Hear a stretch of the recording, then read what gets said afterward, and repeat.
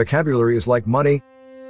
The more money you have, the richer you are. The more vocabulary you know, the richer your conversation will be. Hi and welcome to ArtisanEnglish.jp, the posts of the pod. This episode is for Saturday, April 24th, 2021. Our idiom for today is in hot water. When is the last time you've been in hot water? Here in Japan, if you are unfamiliar with the idiom, this may be a confusing question. No, I don't mean when is the last time you had a bath or visited a hot spring. When someone is in hot water, they are in trouble because of something they have or haven't done.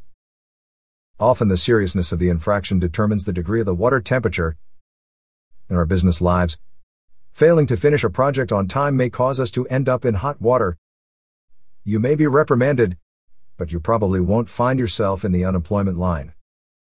More severe infractions, however, can get you fired or, even worse, in jail.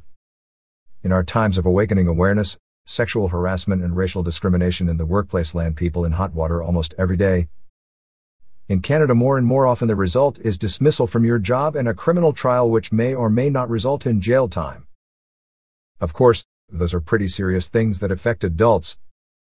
Children may also find themselves in hot water, especially with their mothers.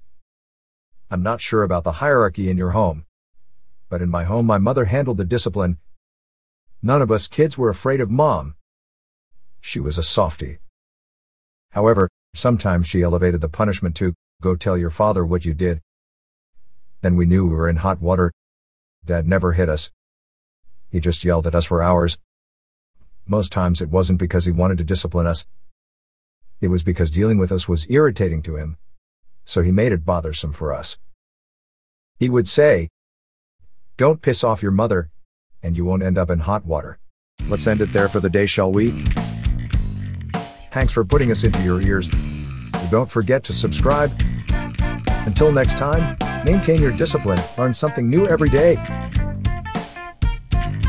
Be good, and try not to do something to put yourself in hot water.